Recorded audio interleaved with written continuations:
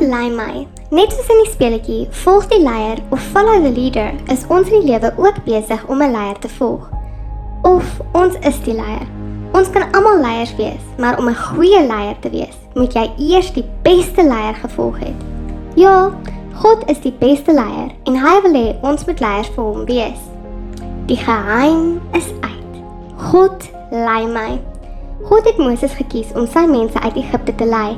Net soos wat Moses die pad uit Egipte gewys het, wys Jesus vir ons die pad na die koninkryk en na 'n verhouding met ons hemelse Vader. Vandag se skat is, Jesus wys my die pad na God se koninkryk. Johannes 14 vers 6 sê, Ek is die weg en die waarheid en die lewe. Niemand kom by die Vader uit, behalwe deur my nie. So, wanneer ons kies om Jesus te volg, sal ons goeie leiers word en kan ons na Jesus kyk vir voorbeelde van wyse, liefdevolle leierskap. Skryf neer wat jy as leier van Jesus leer. Vra vir God om jou te wys waarom 'n leier vir hom te wees. Okay maats, kom ons bid. Dankie Here dat U ons gekies het om leiers te wees. Help ons om te leer van Jesus deur U woord en om U te gehoorsaam te wees aan wat U vir ons vra.